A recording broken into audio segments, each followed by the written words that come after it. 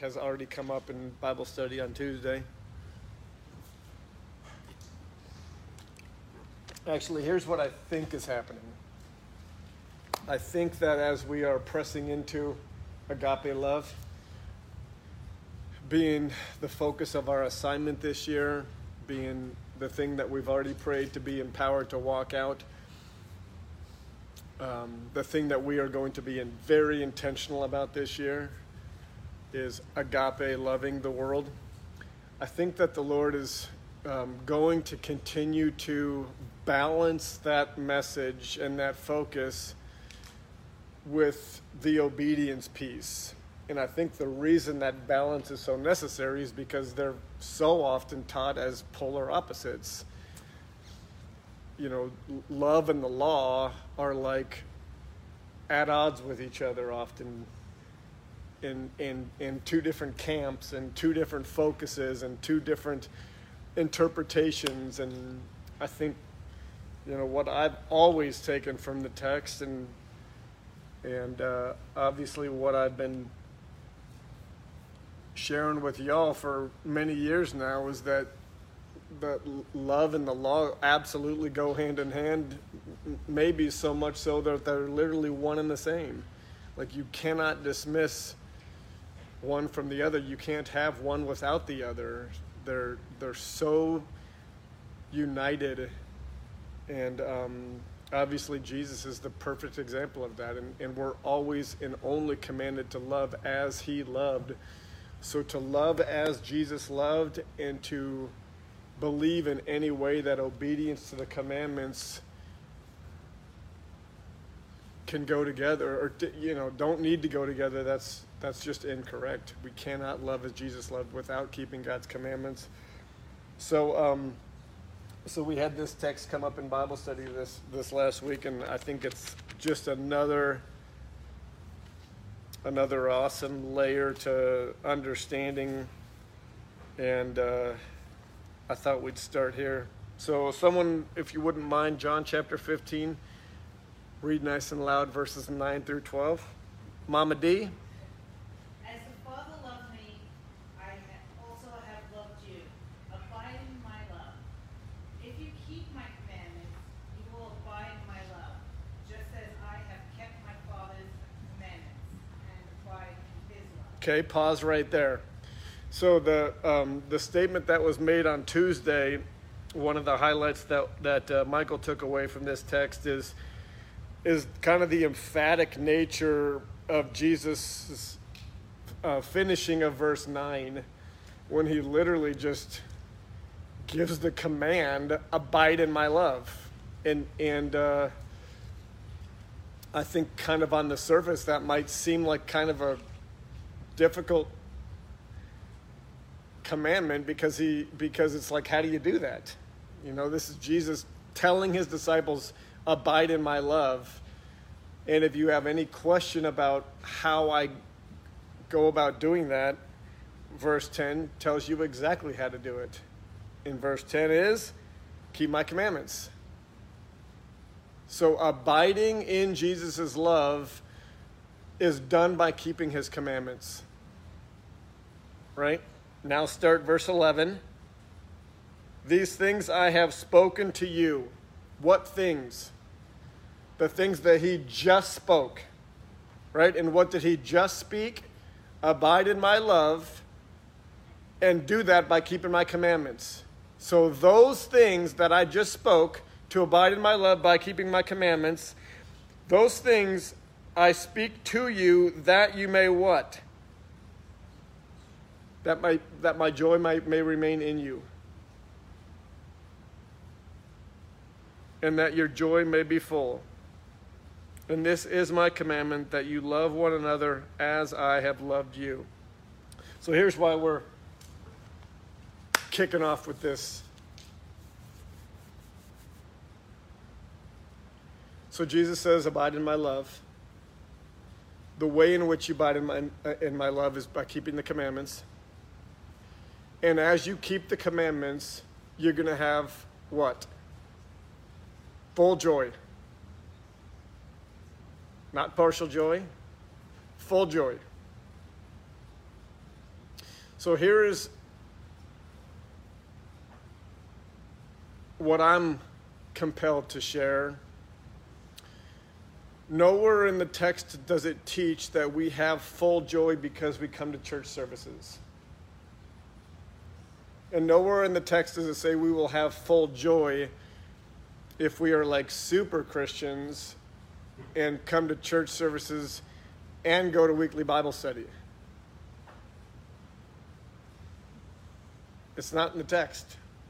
What is in the text, and is super clear, is that the path to having what everyone wants,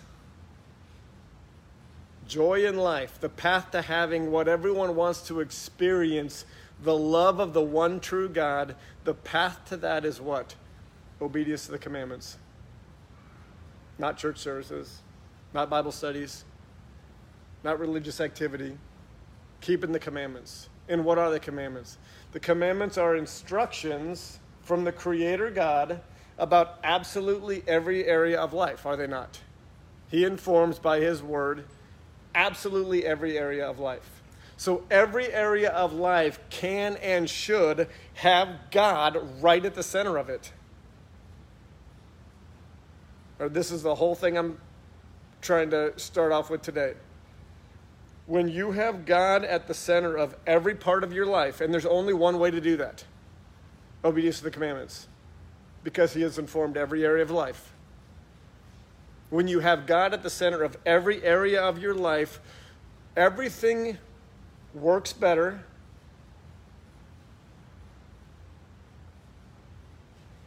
Everything, the fruit that comes is undeniable. The fruit that comes is recognizable. The fruit that comes glorifies God. But at the end of the day, what it really does is it creates this joy that you live in, that you have, to where God is, your gratitude towards God is just, it just permeates every part of your life. Not because you've gone to church services. Lots of people do that. Not even because you study the Bible. There's people that do that too. What creates joy? Having God at the center of your life. And you can do those first two and not do what I just said. And lots of people unfortunately do. Right? So keeping God at the center, fundamentally or foundationally by keeping His commandments, having Him touching every part of your life. Every part should be touched by God, is touched by God. And when we align our individual lives, our families, our congregation with those ways, the fruit is so wonderful. And I'm talking about having an amazing marriage. I'm talking about having amazing kids. I'm talking about having hope and joy and peace and contentment. The fruit is so good that the gratitude you have for God just flows out of you. That's what Jesus is offering. That's what He's teaching on here. And what I'm saying is that is the real beginning of agape love. And that is the real beginning of being a real witness, a faithful witness. Because that is the life that declares something unique.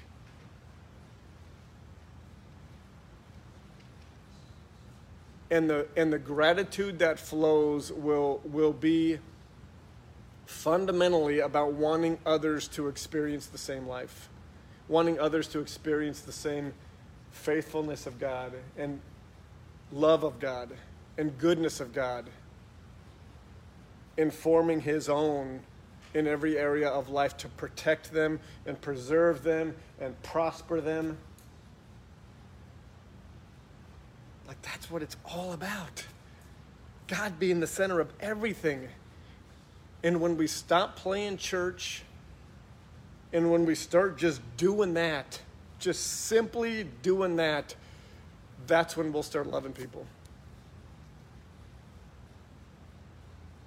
Because love is the is the outflow of it. It's the overflow of it. It's the final manifestation of the divine nature, as we talked about.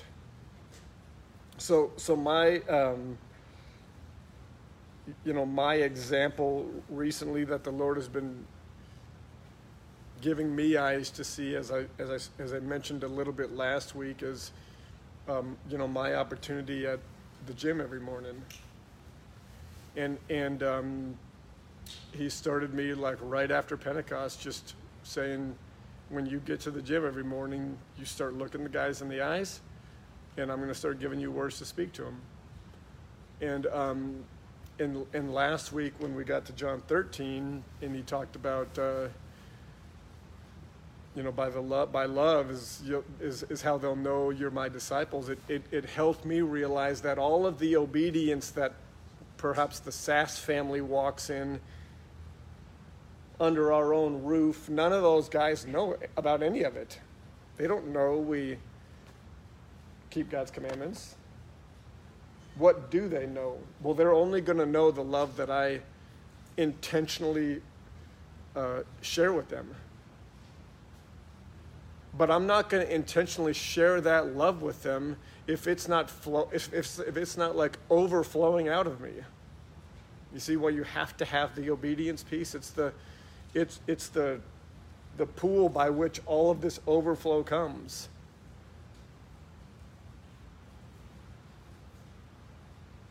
The intentional loving of people is an outflow of the gratitude that you have for all God is doing in your own life. And that's specifically, I think, why it's so rare, even within the church. If you aren't experiencing the good fruit of having God at the center of everything, you're just not going to do that. I'm not going to do that. Not authentically, not over time.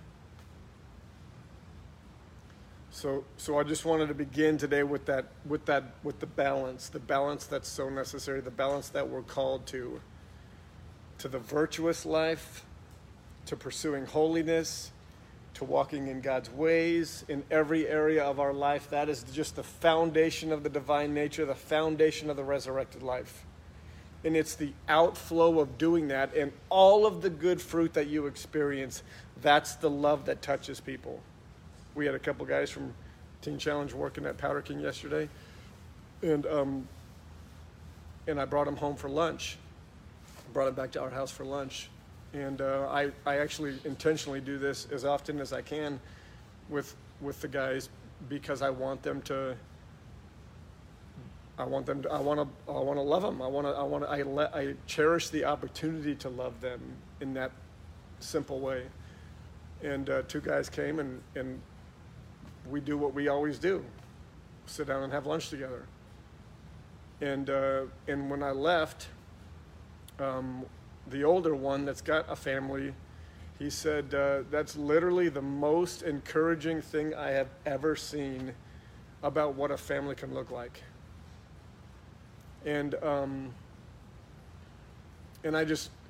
kind of meditated on that all evening yesterday. Diana and I took a walk last night, and I was like, what to me seems just like normal, coming home and all the kids come and give me a hug, and I kiss my wife, and we pray before lunch, and we eat together, and then they all give me another hug and kiss before I go back to work.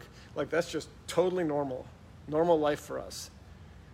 And what I recognize by those two guys and their response to it is that's not normal. That's not what the normal people experience. And I just had this unbelievable gratitude that, like, the life that has been offered to us only by God's grace, only according to his ways, and only because of his Spirit inside of us, is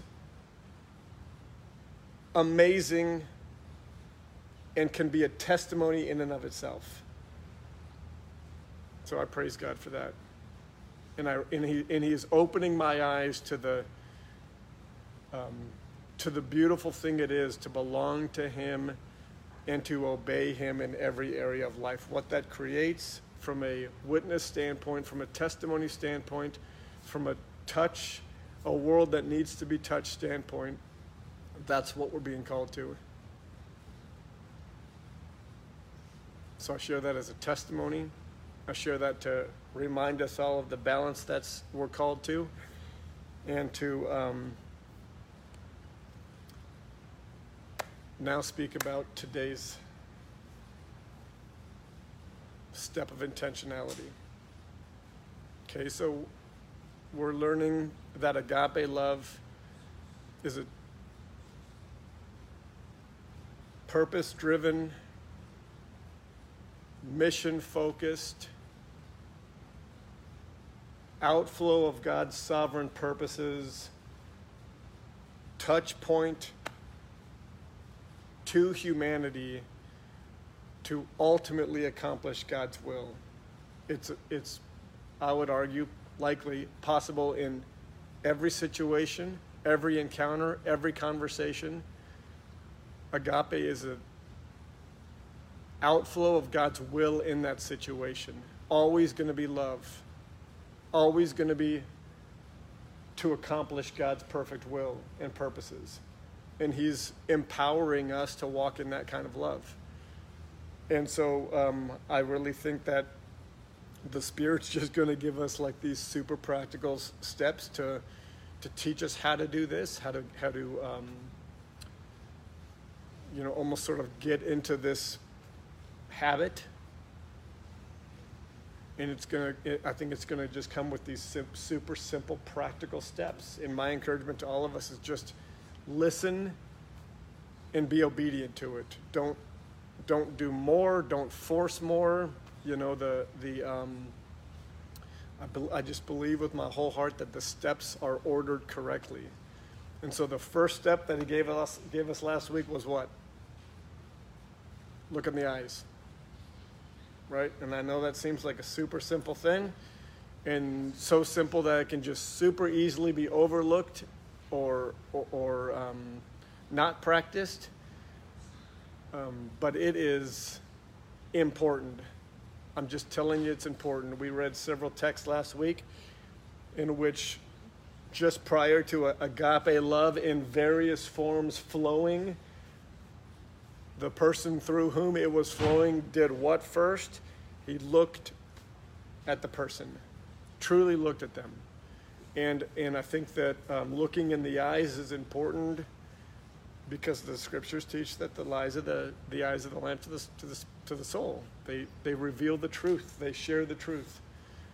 And so that is a step of intentionality that I believe the Spirit is giving us to just, whenever we enter into an environment, whether it's the gym or to work or whatever, we're supposed to get in the habit of looking people in the eye.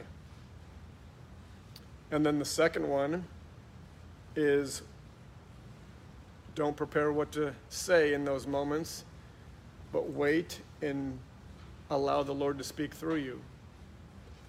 And as we talked about last week, that is not an easy thing to do. That requires a great deal of humility. That requires a great deal of trust that this is all real. That requires a great deal of elevating the sovereign will of God over every other intention or agenda. In the two, in my mind, totally go hand in hand. The practice of looking people in the eyes has actually become, for me, the reminder that God wants to speak to them, and God wants to speak to the truth of them and in them and for them. And so I think that's part of this discipline that the Lord is teaching us is look in the eye and remember, as you're being intentional about looking people in the eye, remember to wait. Wait for what? Wait and don't give your cookie cutter answer. Don't say what you always say. Just wait and see if I give you something to speak to them. And it's very exciting. It's like super exciting to recognize that this is how God operates, and this is how God wants to operate, and this is how God wants to minister. And it's exciting to be used in that way, but it's even more exciting to recognize that when God does speak through us, and we have all had this experience, it does something different. And it reminds me of, I want to read just Jeremiah 23 again one more time, because this is why we wait. Giving our own answers, giving our own suggestions, even giving our own scripture that comes to mind can definitely be a good thing. But what God is teaching me is there's something better. And the better thing is God wants to speak through me. So he says this about his, in talking about ministry specifically, he says, for the prophet that has a dream, let him tell his dream. But he who has my word, let him speak my word faithfully. So what is the chaff to the wheat, says the Lord? And why did he make that statement? He's basically saying that they're two totally different things. Man's words and God's words are two totally different things. Sometimes they don't even have to do with each other, right? And how much ministry, unfortunately, falls into that category of man's words.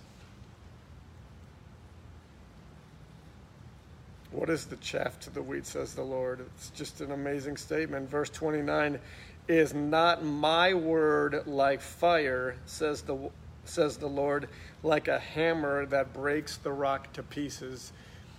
And once we get to the point where the gratitude that we have is so all-encompassing and overflowing out of our lives, when our love for the Lord and our faith and belief in him is so real that all we truly want is ultimately for everyone we talk to be born again, for everyone we talk to be drawn to the Lord, for everyone we talk to have God's will done in their life. This is a powerful statement. It's God's word that makes that happen. It's God's word that moves things. It's God's word that burns the wood, hay, and stubble. It's God's word that chips away the rock and the stony heart and breaks down the strongholds and exposes the deceptions. Everything in people's life that actually accomplishes something, it's God's words that does it. That's what that text is teaching me. So it's super practical. Be intentional. What does intentionality look like?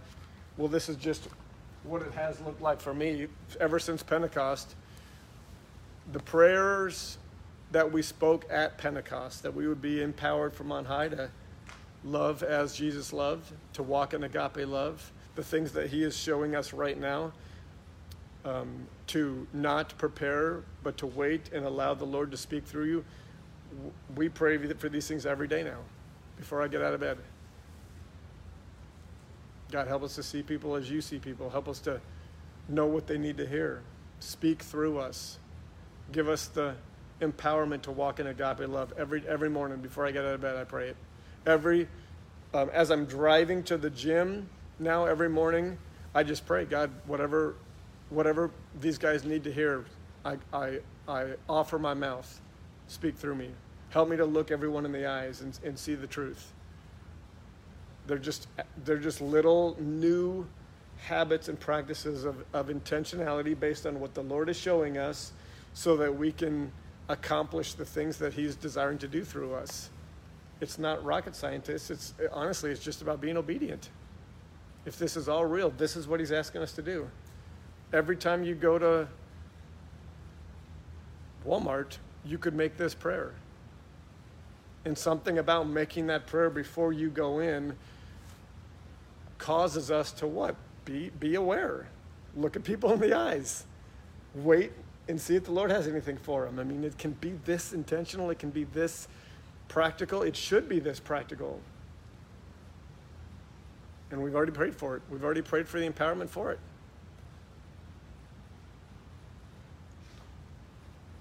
So do it with me. Amen? Today we're going to talk about a very specific thing that may and likely often will happen when you look at people in the eye. when we look people in the eye, we should expect perhaps to receive from the Lord something that they need. Right? And there are going to be times when what the Lord reveals is an actual material need. Right? And the whole message today can be this simple. When the Lord reveals that somebody that you encounter needs something, get it for them. I know that's complicated, highly theological. It's biblical that those who belong to God will take care of people. So I want to get into a couple of foundational texts regarding this, and then I want to get into some of this church's experience with this, and finish with some target. Yes, Michael? Just a follow-up statement before we start. You say you look into someone's eyes and the Lord teach you to see something that they might need. In that same moment, it might be that moment that He just allows you to see what they need, but He stops you short from responding to that. He wants you to see something, and then I'm just going to say from my own experience right now, He's loves me if He's saying not yet. If that makes sense. Sure. Yeah, and I got something to share, piggyback with that, so I'll get back to it. I'll come back to it. All right, so let's go to kind of a foundational statement here first. This can be a tricky one, theologically speaking, because it can be taught. It's just one of those messages that needs the proper balance. So let's go to Matthew 25 real quick. And if someone wants to read sheeps and goats for us, go ahead, Kirby. You have the wrong verse. You have the wrong verse. Oh, is it 28? When you're talking about, they were talking about if they want to drink, give them a drink. If they need, that's, Yes. Where is that? that is the 25, 31 through 46. It's not sheep and goats, but Yeah, well, it is sheeps and goats, but you need the sheep and goats. this is sheep for goats. Go ahead, Kirby. Okay. Matthew 25, verse 31. When the Son of Man comes in his glory, and all the holy angels with him, then he will sit on the throne of his glory. All the nations will be gathered before him, and he will separate them one from another, as a shepherd divides his sheep from the goats. And he will set the sheep on his right hand, but the goats on the left. Then the king will say to those on his right hand, "Come, you blessed of my Father, inherit the kingdom prepared for you from the foundation of the world. For I was hungry, and you gave me food. I was thirsty, and you gave me drink. I was a stranger, and you took me in. I was naked, and you clothed me. I was sick, and you visited me. I was in prison, and you came to me." Then the righteous will answer him, saying, "Lord, when did we see you hungry and feed you, or thirsty and give drink? When did we see you a stranger and take you in, or naked and clothe you? Or when did we see you sick or in prison and come to you?" And the king will answer and say to them, "Assuredly I say to you, inasmuch as you did to one of the least of these, my brethren, you did to me." And he will also say to those on the left hand, "Depart from me. Depart from me.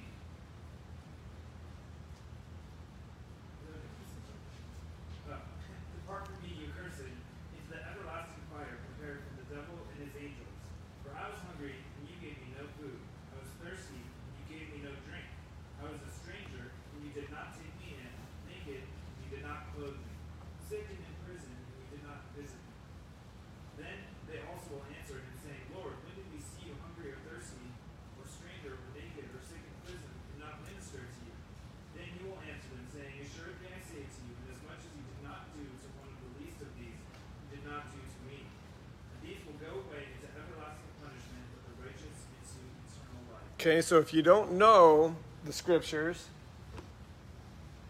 and you only read that text, what is the misinterpretation that can be taken?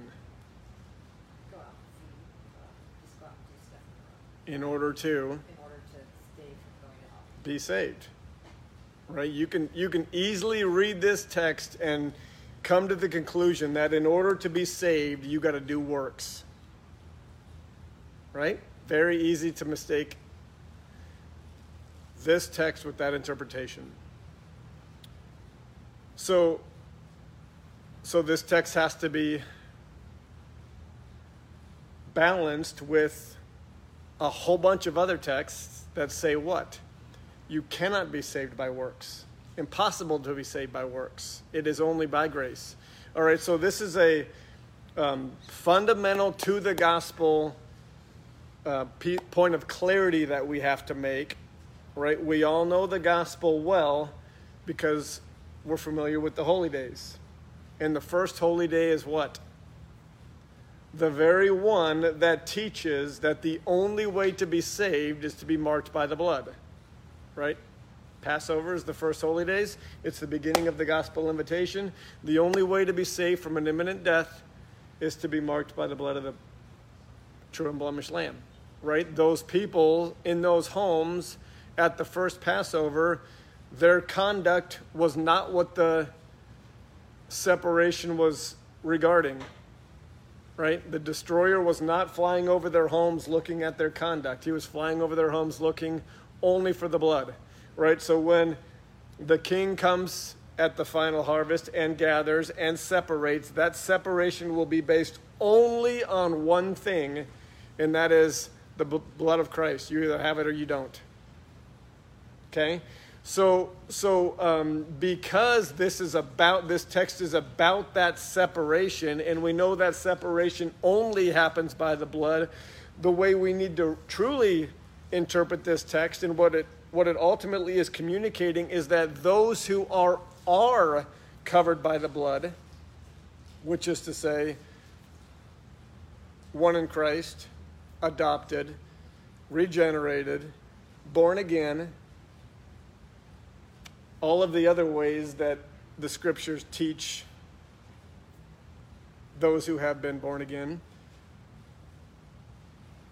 as a outflow of that new heart and new spirit and partaking in the divine nature and living the resurrected life and walking in God's ways, as an outflow of those things, the fruit will be what? What's mentioned in this text. Feeding the hungry, clothing the naked, caring for the sick, taking care of visiting those in prison, so on and so forth. So it is fundamentally a fruit of being born again, or a sign that you have been saved if these activities are partaken in. It is not the way in which you are saved. Are we super clear about that? Only for clarity purposes, because it's something so the P in prison is not capitalized. It feels it's like a naughty place, but rather that when we look in people's eyes, you can see the prison that they are in. And I think that that's a very big distinction. Sure. Because people could say, oh yeah, I do prison, you know what I'm saying? Sure. We could even miss that piece of it, because I feel like it's Prison could be multiple things, I would argue. Nakedness could be multiple things, I would argue. Hunger could be multiple things, I could argue. This is about ministering to people, right? This is about agape love, about acts of intentional intersection with hurting people.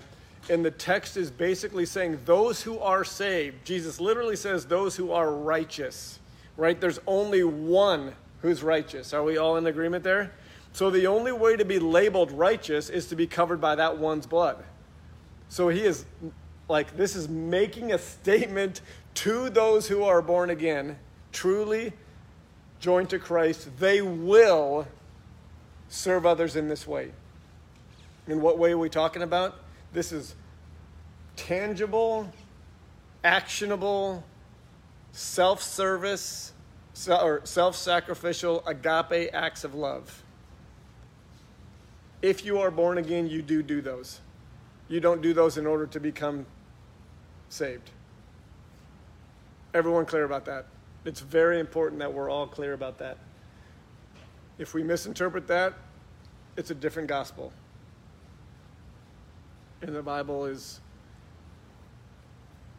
clear in its warnings about teaching a different gospel. Okay, so to follow that up, please, someone, 1 John 3. Actually, I think we're going to read more than just 16 through 18.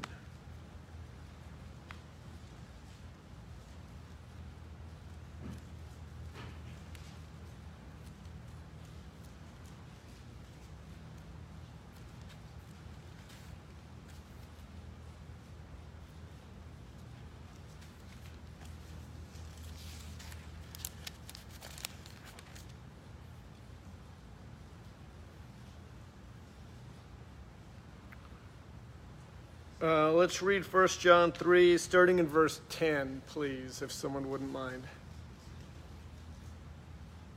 In this, the children of God and the children of the devil are manifest.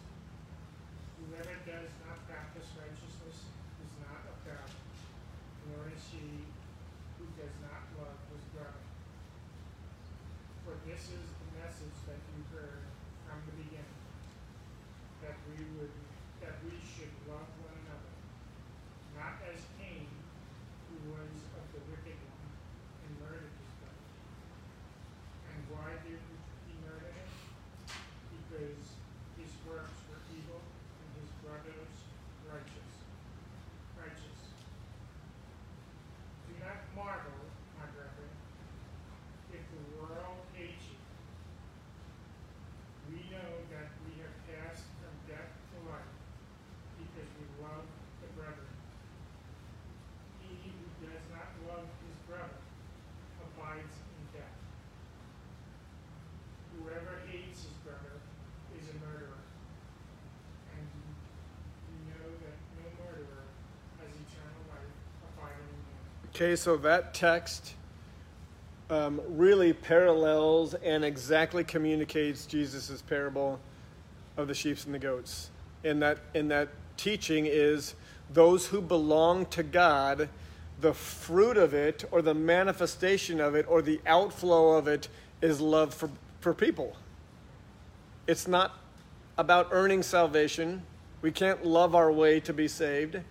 It's not forced. It's not faked. It's an outflow of belonging to God. It's an outflow of His heart and spirit inside of you. It's an outflow of partaking in His nature, is to love people. So if you do not love people, the text is clear. You're not saved. You don't belong to Him. You're still the old man. All right?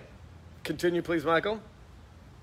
By this we know love, because he laid down his life for us. Okay, so now we're going to get a super practical biblical definition of love. With who as our example? And what specifically as the primary example? The cross. As we've talked about, the cross is the perfect representation of agape love. Right? It's an outflow of the sovereign will of the Father. It is not based on feelings or emotions. It is selfless in nature. It is undeterred by conditions, and it is ultimately for the harvest, for the purpose of the harvest. So over and over and over in the New Testament, we see and are taught that this is the perfect example of agape love, the love that we are all called to.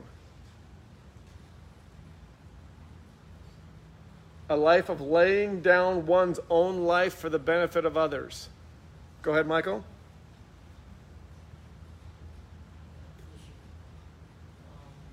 We're going through 18.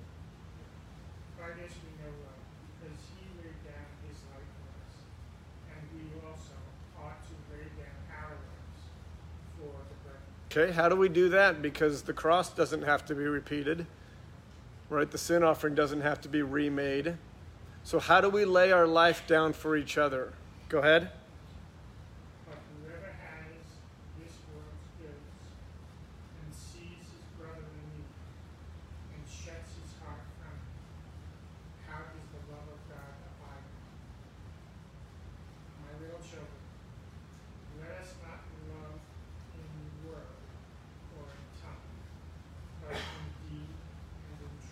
Okay, so here's what that text means to me. As we are diligent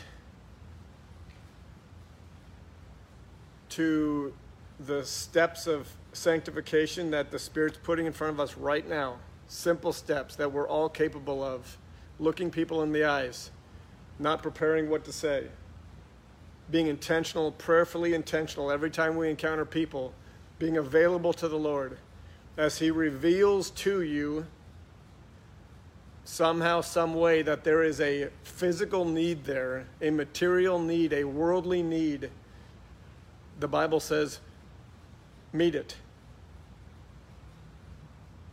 It says specifically, do not love them in word, but meet it. So what is that specifically speaking to regarding the church and Christians, and often our response? Yep, I'll see a need and I'll make sure to pray for it. Like, I got 3 coats on and there's a cold guy sitting right there, and I walk by him and say, I'm going to pray for God to make you warm. It's unacceptable. It's lazy. It's selfish. And unfortunately, it's often how the church responds when needs are presented.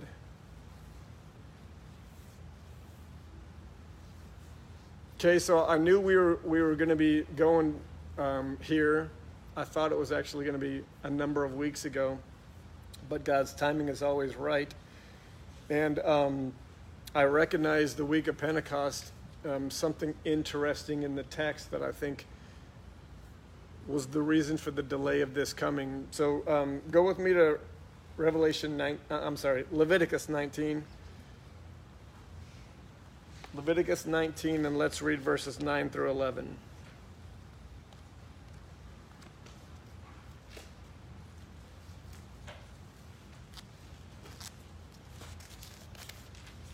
God's word has informed every area of life. The commandments that we see in books like Leviticus sometimes have to be sort of translated or contextualized into our context, but the heart behind them is the same. The spirit behind them is the same. So this is a good one to kind of practice that on. Leviticus 19, verses 9 through 11. Says, when you reap your harvest of your land, you shall not wholly reap the corners of your fields, nor shall you gather the gleanings of your harvest. And you shall not glean your vineyard, nor shall you gather every grape from your vineyard. You shall leave them for the poor and the stranger. I am the Lord your God. All right, so this is in Leviticus 19. This is a commandment to God's people. And the spirit of the commandment is what? And this is where we got to talk spirit, because most of us don't have land that we are harvesting. Most of us don't have crops that we are harvesting. We don't have to keep this commandment. We don't have to recognize this commandment applies to us. So what is the spirit of this commandment? Exactly. She said, whatever you have is not all yours. Right? And that's a beautiful perspective that all God's people should have. And there are multiple texts like this, multiple texts that piggyback to this commandment that basically say, and it all begins with recognizing that it all comes from God anyways. There are multiple aspects to this commandment that are super beneficial. Humility and fighting against pride is foundational to it. To have the humility that everything we have is God's, has come from God's, even the abilities He's given us to make wealth or to produce all come from God. That's a humble place to begin But it's super beneficial in recognizing what Diane said, that it's not all us. It's not all ours. It's not all for us. So we've taught on this text before and the heart behind it. And here's what jumped out at me this year. Go with me to Leviticus 23. You should recognize Leviticus 23 because it's all the prescriptions for the holy days, right? And the prescription for Pentecost starts on verse 15. And let's pause for 2 seconds. All the holy days find their place within the gospel story, right? We cannot and will not recognize why Pentecost was necessary until we place it within the gospel story and constantly remember where it is and why it is. And where it is the middle of history, the beginning of the church age. And why is it? Because the church needed to be empowered. Empowered to do what? Be a witness. Be a witness to what? That Jesus is everything he said he is. That he's doing everything that was written that he would do. Right? So there's an impossible message that needs to be spoken, an impossible display that needs to be made, and Pentecost was the empowerment for that statement to be made, for that witness to be real. So if we remember what Pentecost is and why it is within the larger redemptive story, it is literally to empower all of us to be a faithful witness. And within the prescription for that holy day, that is all about empowering us to be a faithful witness.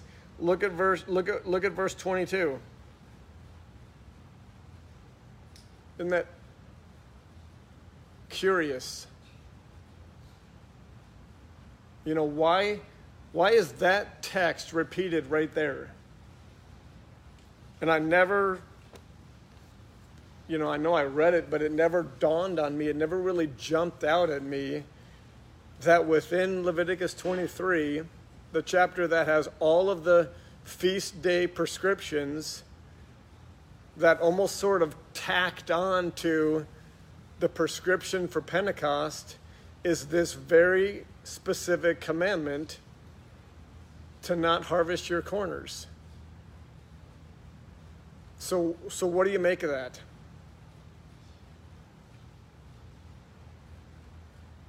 Yeah, I'm asking, what do you make of that? What's that?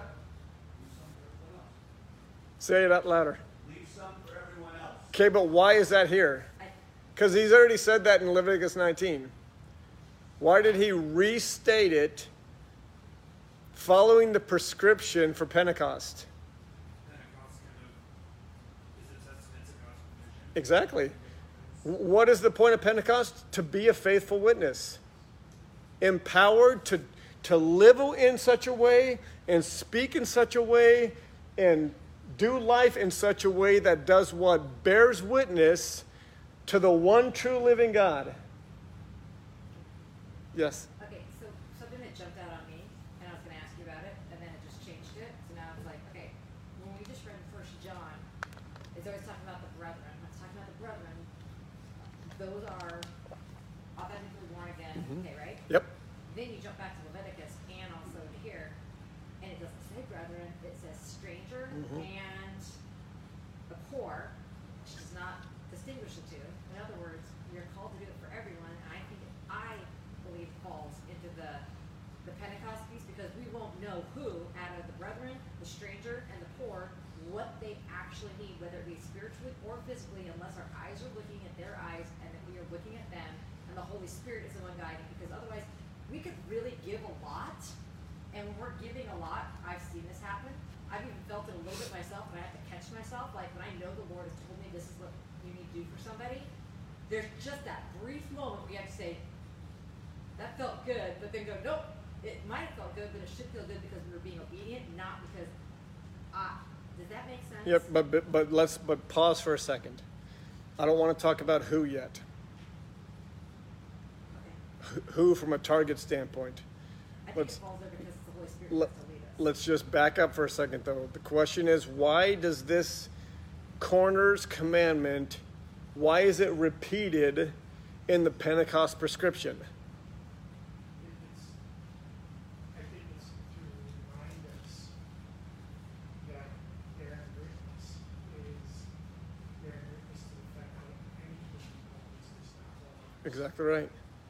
So we have to, this is where understanding Pentecost within the larger redemptive story becomes super valuable. Pentecost is a specific moment in which something specific was given. The empowerment to be a faithful witness. The empowerment for our life in the way in which we do it to bear witness to Jesus.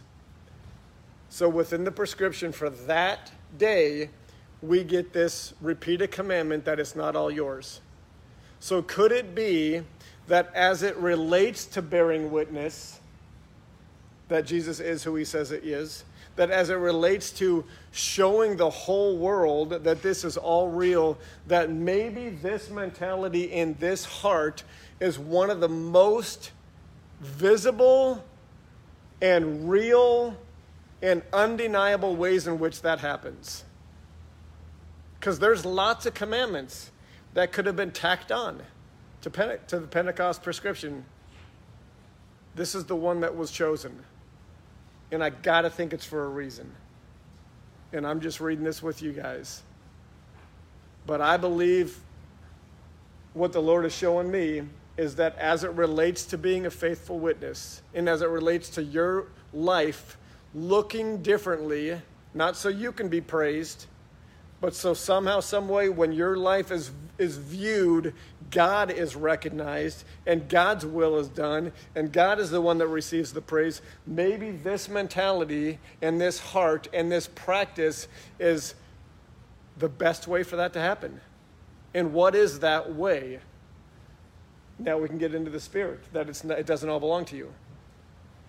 That everything that God puts in your life is not all for you, right? And I was sitting in the barber chair last night, not thinking about this, and I really felt like the Lord spoke something specific to me, that it's actually beyond what I just said and what's been said multiple times in here, that if you look at the sum total of the resources in your own life, we can read that text and come to the conclusion it's not all for you.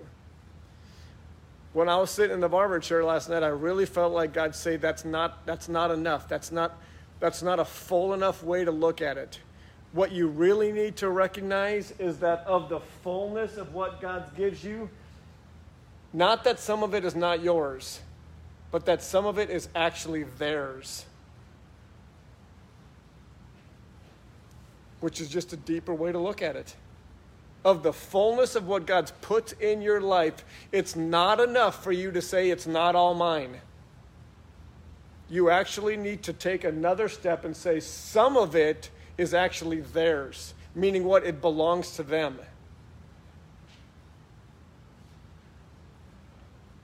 So now is when we can get to Diane's point, which is, okay, if I'm gonna align with this commandment, spirit of the law, which says of everything I own, of everything I earn, of everything God puts in my life, I need to recognize, first and foremost, it's not all for me.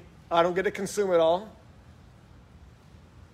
And it's not even enough for me to think that it's not all for me. I don't get to consume it all, but rather some of this actually belongs to others.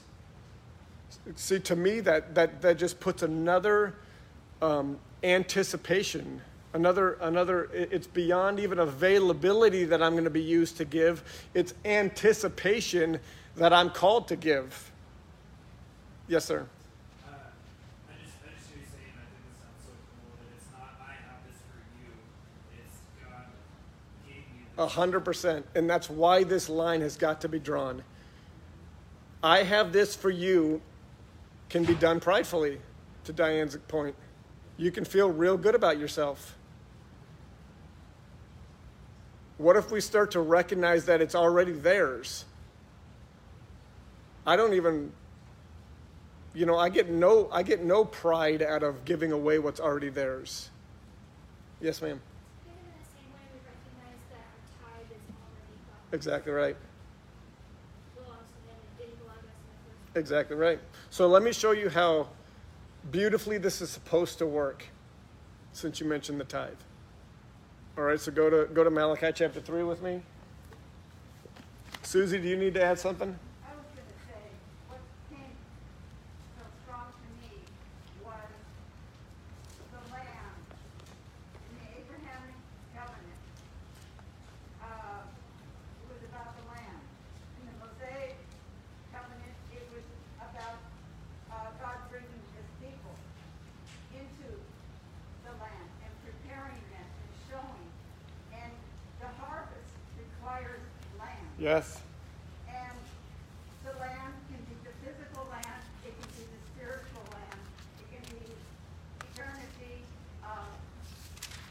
and Joel. Yeah. Yep.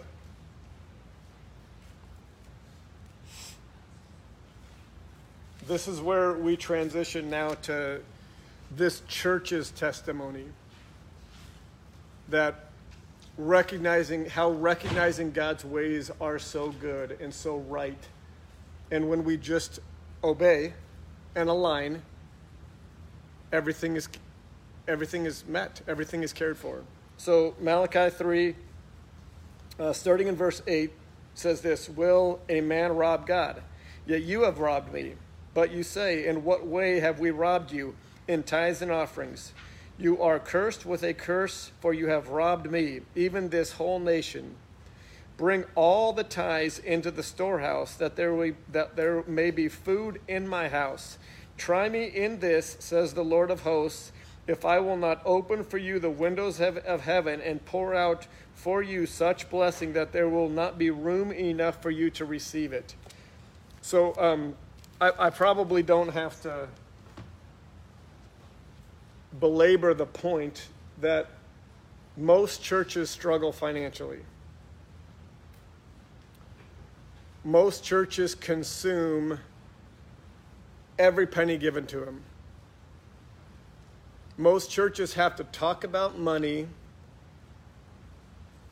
every time they gather. From the very beginning, the Lord convicted us of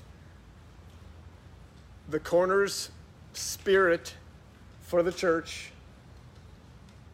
He's convicted us of the tithe being the funding of the ministry by the congregation. And this text has gone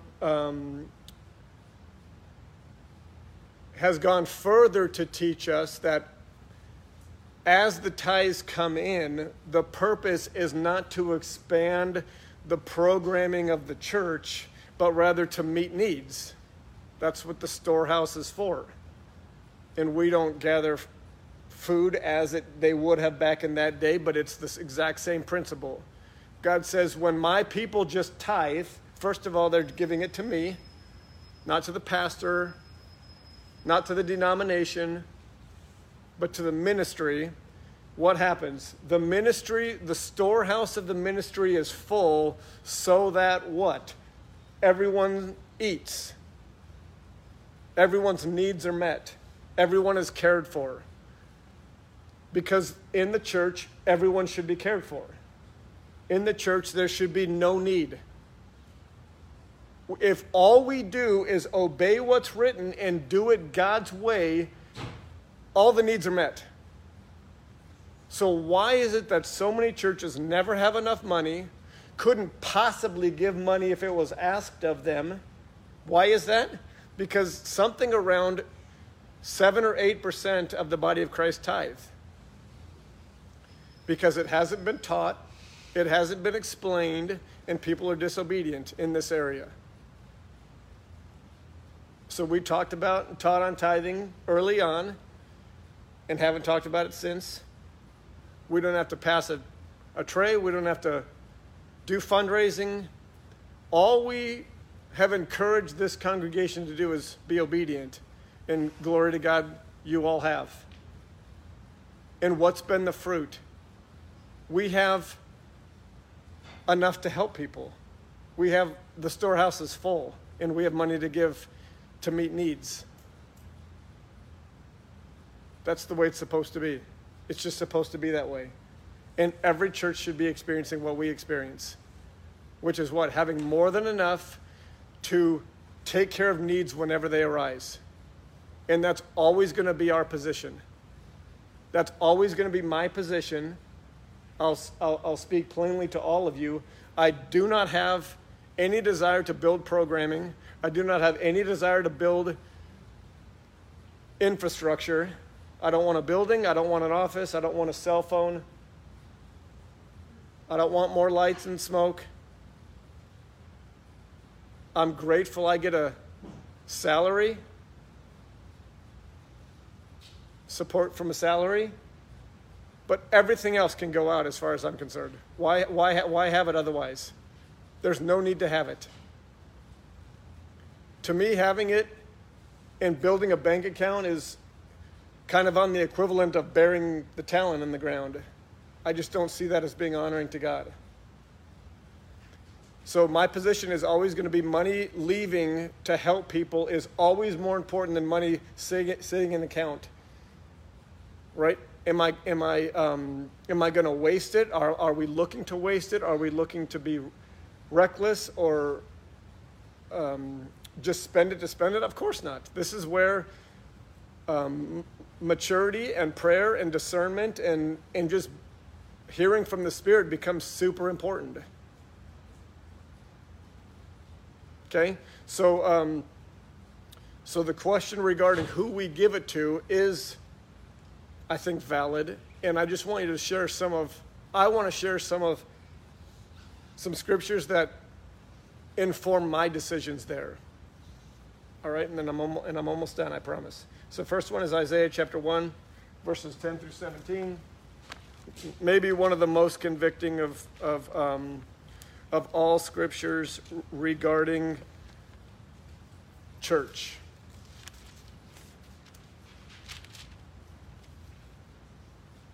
We've read this before. Hear the word of the Lord, you rulers of Sodom. Give ear to the law of our God, you people of Gomorrah.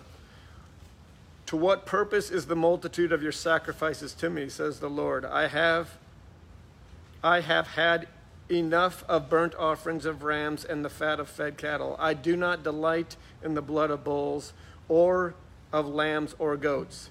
When you come before me, who has required this from your hand? You trample my courts. You bring no more futile sacrifices. Incense is an abomination to me. The new moons and Sabbaths, the callings of assemblies, I cannot endure iniquity. I cannot endure iniquity and the sacred meetings. Your new moons and your appointed feasts my soul hates. They are troubling to me. I am weary of bearing them. This should be very convicting. This is the God of the Bible speaking to Israel who are playing church.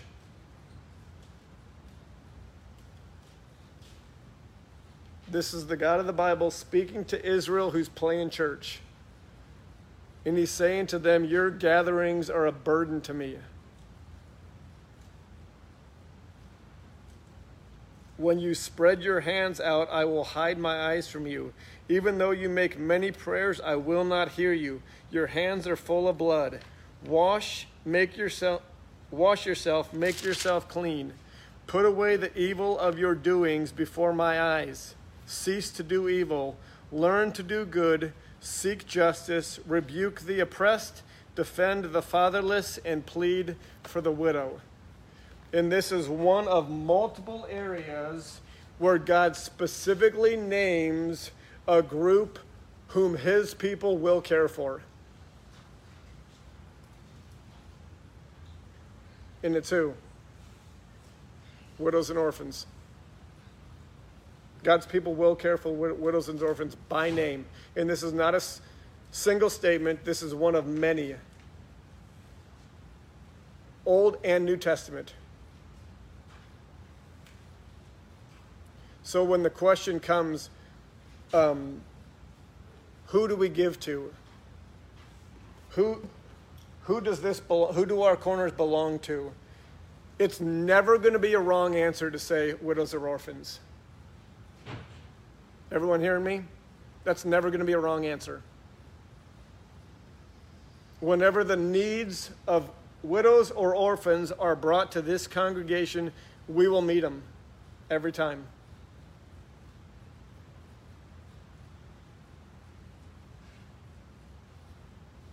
Because this is not a text that I take lightly. And if God has blessed us as God has blessed us, because you all have been obedient and over time, we have the means to do that. So we will help widows and orphans as the needs are brought to us.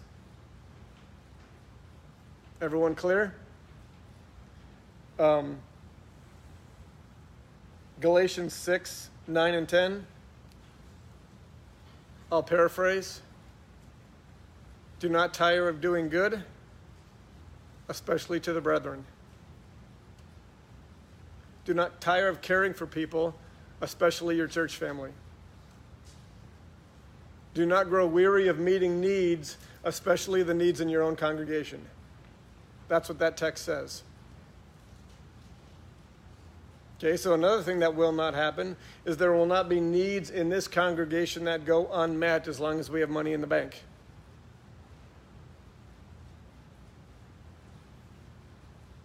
Why?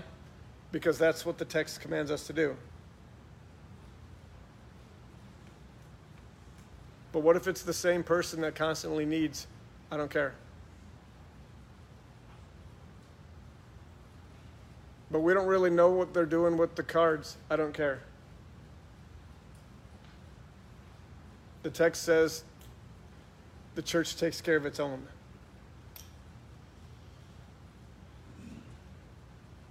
Okay? The only pause that I've ever had, and the only pause that I will continue to seek the Lord on, I'll explain it this way. He has told me specifically not to reap what people continuously sow. Meaning this. There is an aspect to God's correction sometimes that requires us to reap consequences. Okay? It's not punishment, because the punishment was poured out on the cross, but consequences discipline the brethren. They're intended to. The pig pods are supposed to taste bad so that you go back to the master's house, right? So there are, there's reaping that will come from constantly sowing the wrong things that people need to experience. And sometimes we have actually been tempted to go in and kind of reap for them. Fix it for them. Right? So if you have wrecked your third car because you won't stop drinking and driving, it's not a good thing for the church to go buy you a fourth car. Because now we're reaping what you're sowing. And we got to be very careful not to do that. And it's a tricky line to walk, because part of intercession is, as we've been taught, encroaching on their territory, right? It's taking what they deserve. There will be times when the church has to give to someone even though they deserve to pay it. And I'll do it every time the Spirit tells me to. But I also have to be diligent to also not do it if the Spirit tells me, no, you need to let them suffer that. You don't get to pay that bill because that's part of their consequence. That's ultimately going to lead them to stop this or stop that. Everyone hearing that? And I'm just going to be honest with you, I'll probably screw that one up sometimes. But I'm going to walk that line because I believe we're called to it. Okay, so every time you all encounter a need, I expect you to meet it. If you can't meet it, you come to me and the church will meet it.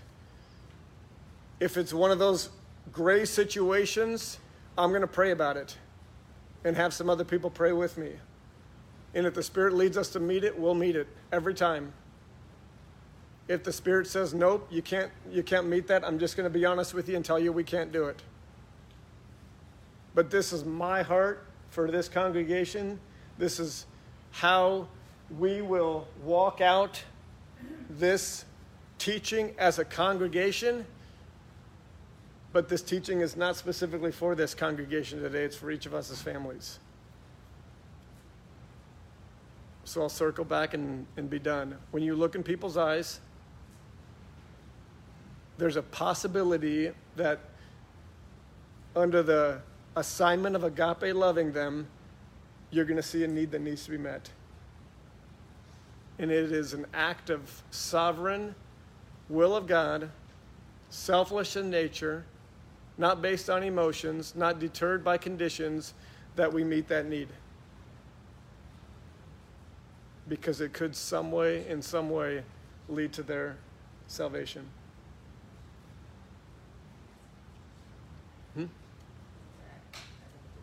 Yep. It might cost our. Yep. Real love is sacrificial. And sacrificial love will be possible to the extent that we will embrace the truth from the text that says, not only is it not all yours, but actually some of it is already theirs. God, give us eyes to see that truth. Yes, sir. So this is something that God was really showing me when I went on my mission trip to Palestine.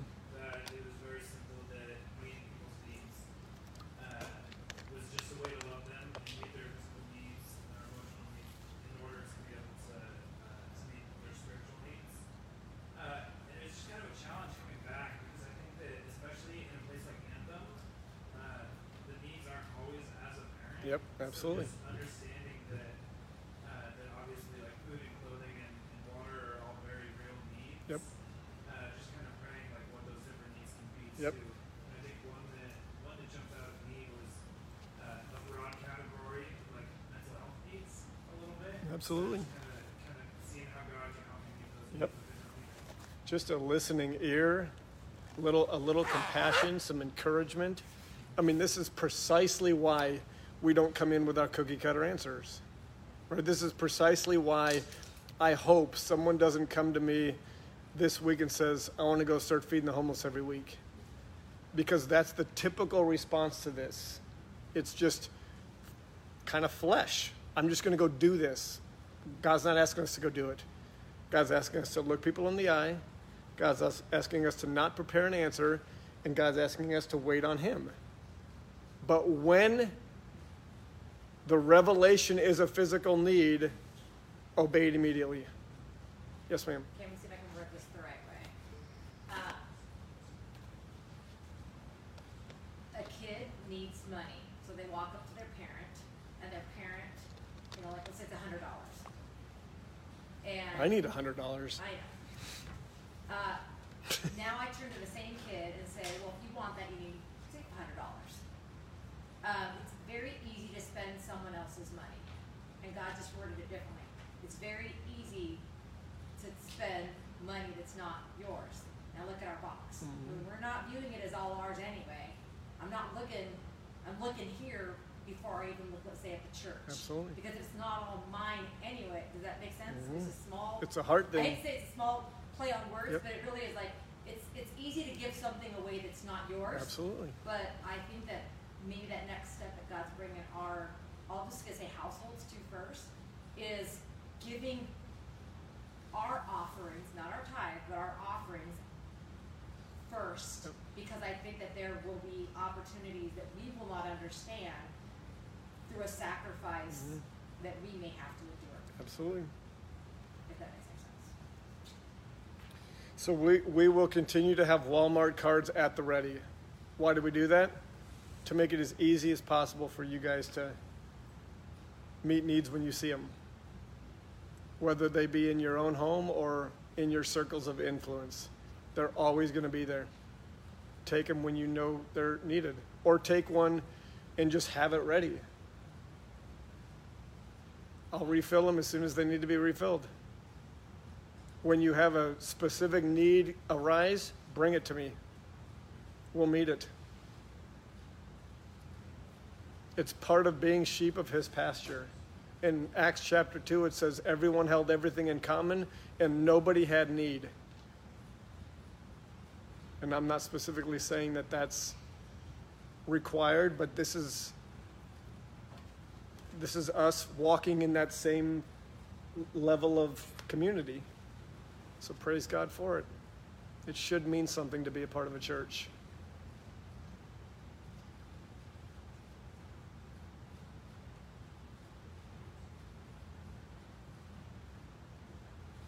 So, Intimacy part of today's message. The intimacy of what you got doing there is really, us individuals have met. New, new understanding. Just logically speaking, 4 years ago, I would have looked at that. I did get in the time. And today, the way the Lord is speaking, he's making that about us individuals. So I have that absolute clear understanding, first and foremost, intimately with me. So when that moment comes, when I look into someone's eyes, not going out to find them, but more encountering them, that's my favorite. amen. Well, I pray for each of us to be circumcised in the heart, sanctified in the heart, transformed in the heart to recognize today's teaching and the opportunities to meet needs sacrificially when they come up as being part of our call and part of agape love and part of what we've already been empowered to walk out. So I pray that each of us would continue to have eyes to see needs when they come up, that we would continue to be intentional and available, that as we meet needs, Father God, that you would be glorified, that you would draw men unto yourself through it, that you would accomplish your will and your purposes for your glory and for your name's sake. Pray that this teaching that all parts that were from you would take root in our hearts and bear much fruit. In Jesus' name, amen.